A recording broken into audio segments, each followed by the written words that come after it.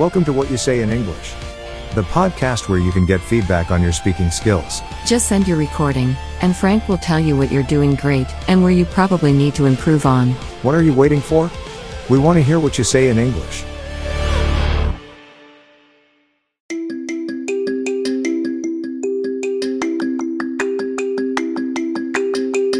Good day, everyone. This is another episode of What You Say in English, the podcast in which I listen to what you say in English and I give you feedback. I will tell you what you're doing great and what you probably need to improve on. Last week, I told you that I was planning on doing an episode on telling anecdotes. Now, this is a skill that not many people have because great storytellers, they usually have this incredible way of getting you inside the story. Now I'm going to tell you what the secret is to tell a great anecdote in English. I don't know if that applies to your own language, but at least in English, this is the way it works. First, I'm going to start with a definition. I'm going to tell you what the parts of an anecdote are, and I will tell you some of the features, what anecdotes contain, and I will give you some, we will have an example, a real life example that I have chosen, and I will talk about some of the problems that I have encountered in my job as a teacher, all the situations that many students usually have, and, what you can do to improve and, to become great storytellers. Being a great storyteller is something that has always been appreciated by a lot of people. How many times have you been at a party and, a lot of people, in your own language, a lot of people ask you to tell a story, the time when you did something and, it's something really funny, but you would like to do the same in English. Well, today is the day in which you will learn how to do it. So after this episode, I would love to hear your stories and anecdotes. So feel free to record yourself, send me the recording, and you can share with the rest of the world what you can do. But before we get down to business, let's take a listen to our sponsor.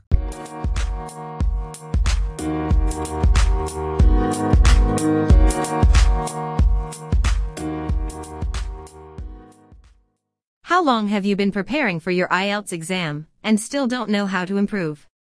TakeIELTS.net takes your exam preparation a step further by mixing real-life mock exams with full reports on your performance, written by real IELTS examiners. More than 53,000 test takers have benefited from a recognized and trusted mock exam with high reliability and high-quality standards. Save 10% in your next order with What You Say in English.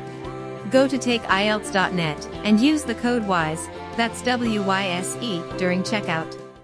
Yes, that's right. You can use our own very special code WISE, that's W-Y-S-E, What You Say in English, to enjoy the 10% discount at TakeIELTS.net. Now let's get down to business. You might wonder, what is an anecdote? Well, according to the Cambridge Dictionary, the definition of an anecdote is a short, often funny story, especially about something someone has done. Now, in spoken discourse, it is usually grouped with other forms of narratives, such as stories or jokes, and they are usually referred to as, a highly regarded talent, probably in all cultures. I don't think that telling anecdotes is something seen as bad in any culture in the world. I think everybody enjoys a good story, especially when the story is well told and well developed. As it occurs in all forms of narratives, the stages, and this is, I'm going to tell you about the parts of how the anecdote is usually formed. The steps are usually as follows. The first thing that occurs is you begin with an abstract, and the abstract answers the question of what the story is about. Then, after the abstract, you go to the orientation. Now, in the orientation, we have 3 questions. So, the first question is, who are the participants? Then, when and where the action happened, and in which circumstances. These are the 3 main questions that orient the listener, the people who are listening to your story, and, locate them in a context. After you have established what the story is about and what the context is, in terms of the people involved, the place, and the time, and the circumstances. Then you get to the complicating event, the main event. What happened? What problems occurred? After the complicating event, you got the resolution. How did the events sort themselves out? I mean, how did they come to a conclusion? What finally happened in the story? And after that, we have the coda.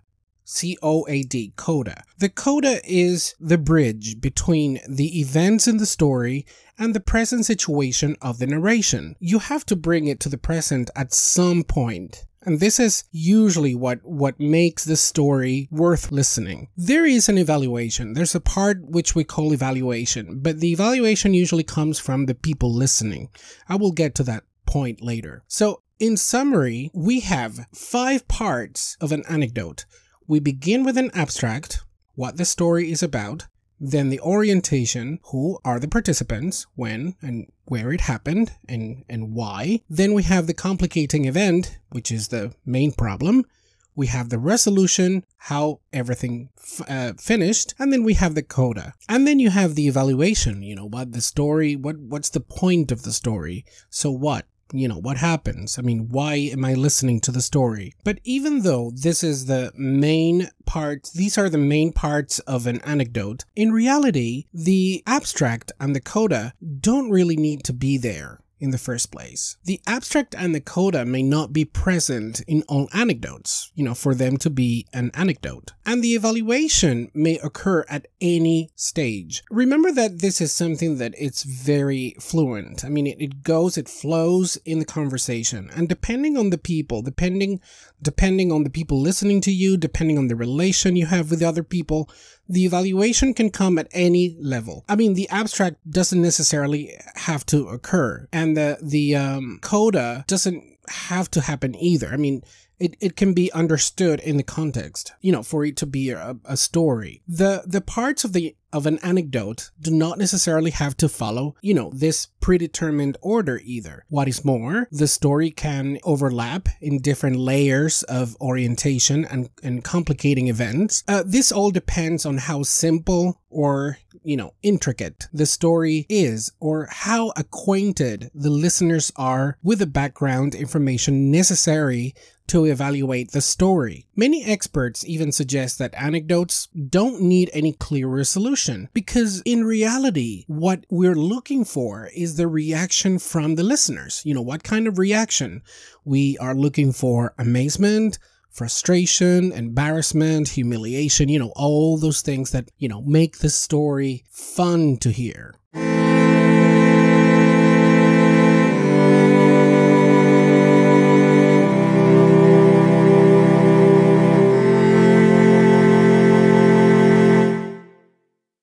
This all sounds like too much terminology.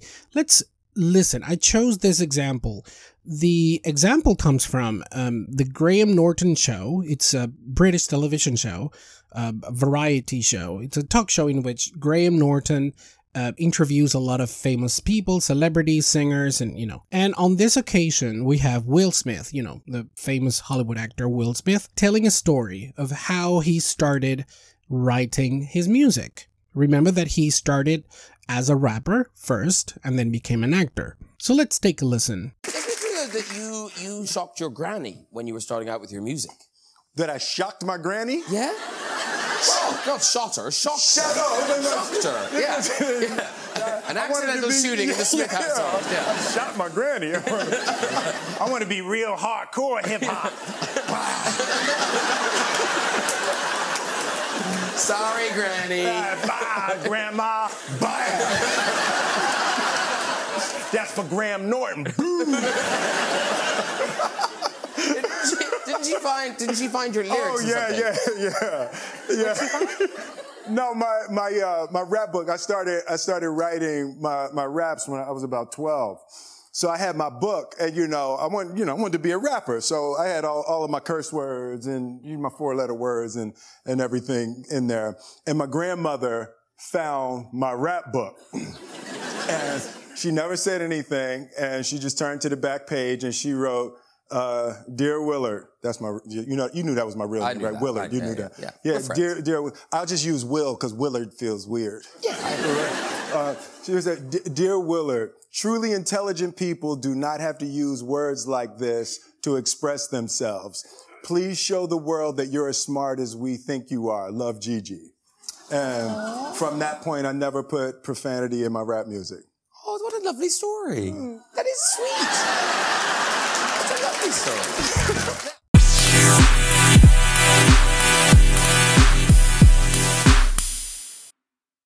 Well, as you have heard, this anecdote has a lot of the elements. I would say that it has all the basic elements that I just mentioned before. That's why I chose it. So let's start to analyze it. Do you remember the first element that I mentioned in the beginning? Yes, the abstract. In this case, the abstract was done by Graham Norton, the conductor, the host of the show. He says this. Isn't it true that you shocked your granny when you were starting out with your music? And he also says this. Didn't she find your lyrics? Oh, yeah. What he's doing is that he's setting the situation. He's basically telling everybody, he's asking Will Smith to start the anecdote because obviously he, at that moment, he doesn't have any intention to tell the story. So he's basically initiating the anecdote by asking him, making questions. So we know the story is about his grandmother that he shocked. He scared his grandmother because of the lyrics that he had written. He says, didn't she find your lyrics or something? Then we get to the second stage, which is the orientation. Now, the orientation is done by Will Smith. He says this. No, my rap book, I started writing my raps when I was about 12. So we know that the story involves his rap book, the notebook where he kept his rap lyrics, and it happened when he was 12 years old. So we know when it happened and how it happened. I mean, the elements that were part of the situation. We know the circumstances. Now, the third step is the complicating events. Now, listen to what he says. So I had my book, and I wanted to be a rapper. So I had all of my curse words and my 4-letter words and everything in there. And my grandmother found my rap book. Well, in this part, you noticed that his grandmother, he kept a notebook in which he wrote a lot of, bad words and curse words, things that a teenager shouldn't probably write about. And his grandmother found the rap book. And of course, this is, the complicating event.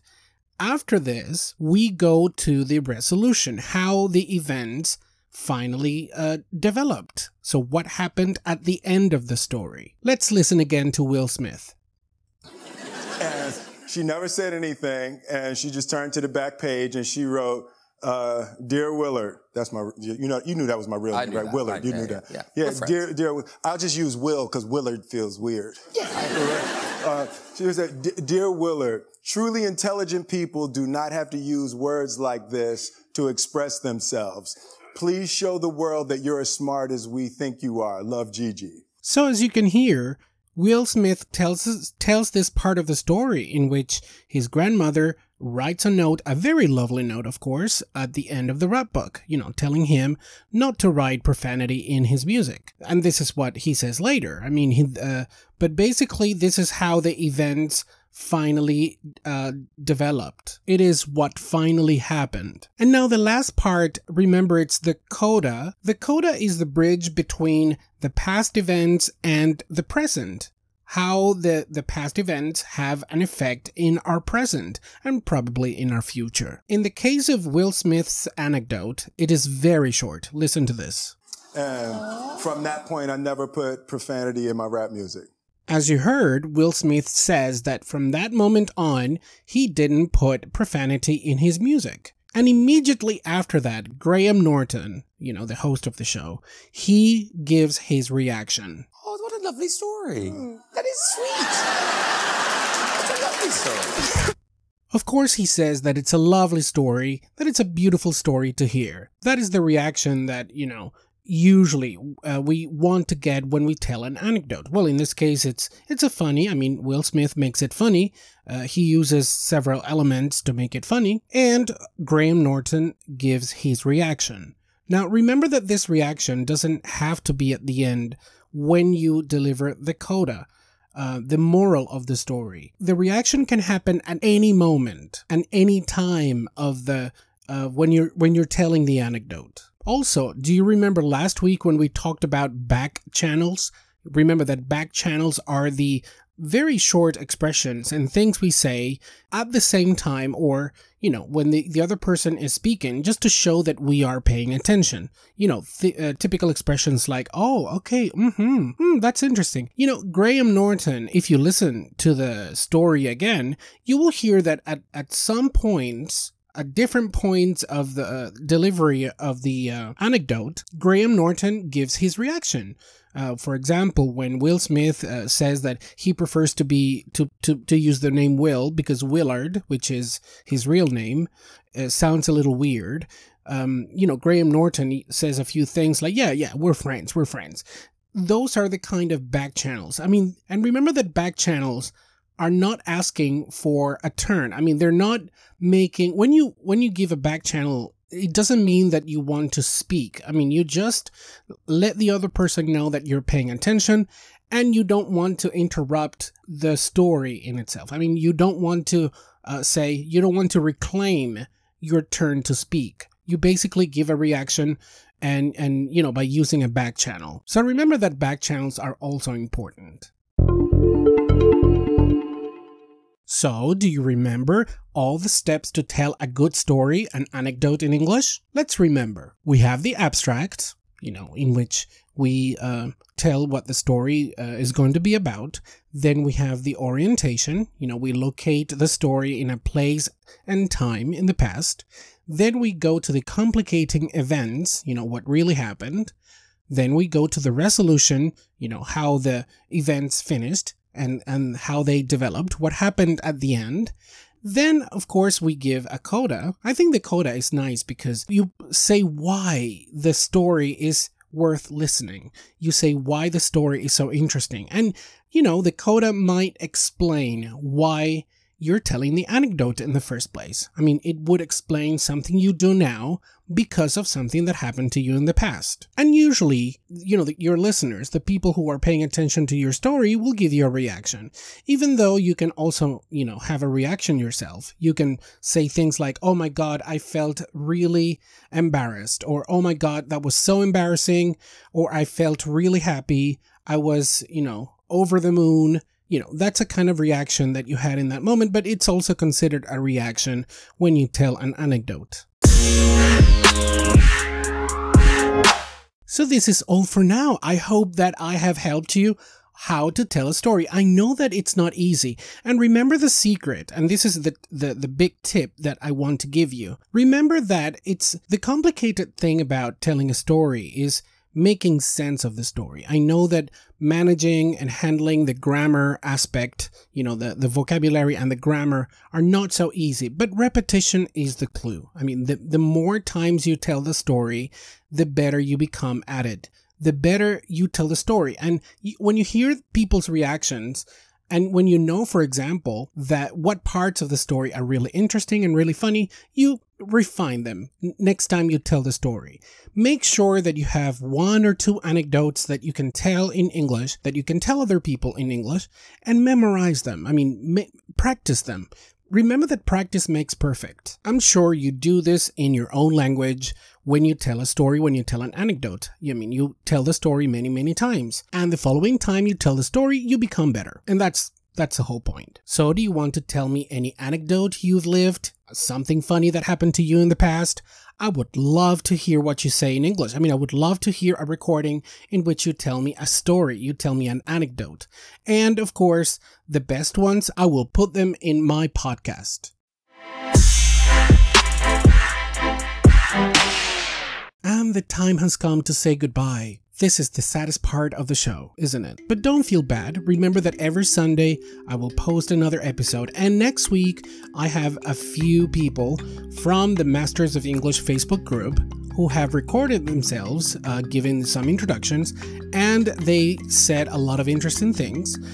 Some of them are basic learners, some of them have a little more confidence, but I believe that you will enjoy the kind of feedback that I have prepared for them. So stay tuned. Next week, we'll be back for more of What You Say in English. Until next week, bye-bye.